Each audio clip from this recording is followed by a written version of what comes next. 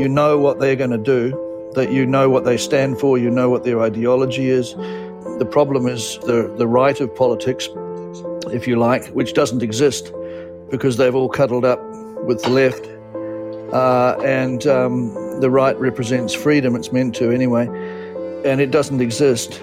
And because everyone's being so nice, and in that way we kind of deserve to die, because next year is going to be the most horrific year in human history, and people aren't prepared to believe it because they're determined to look at the world through the eyes of a decent person, as Sev Zelenko says. You're looking at the world through the eyes of a decent person.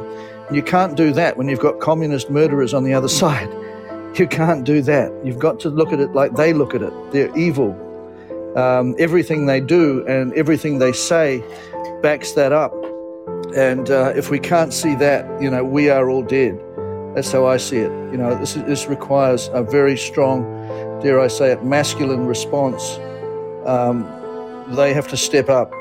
The men have to step up at times like this and be men and stop being wussy about it, because that's what we're being at the moment, and that's why we're going to die, and our children are going to die. If we put up wussiness against communist, or whatever you call it, globalist, communist, technocracy, whatever, fascist, it doesn't matter about the word, they're evil.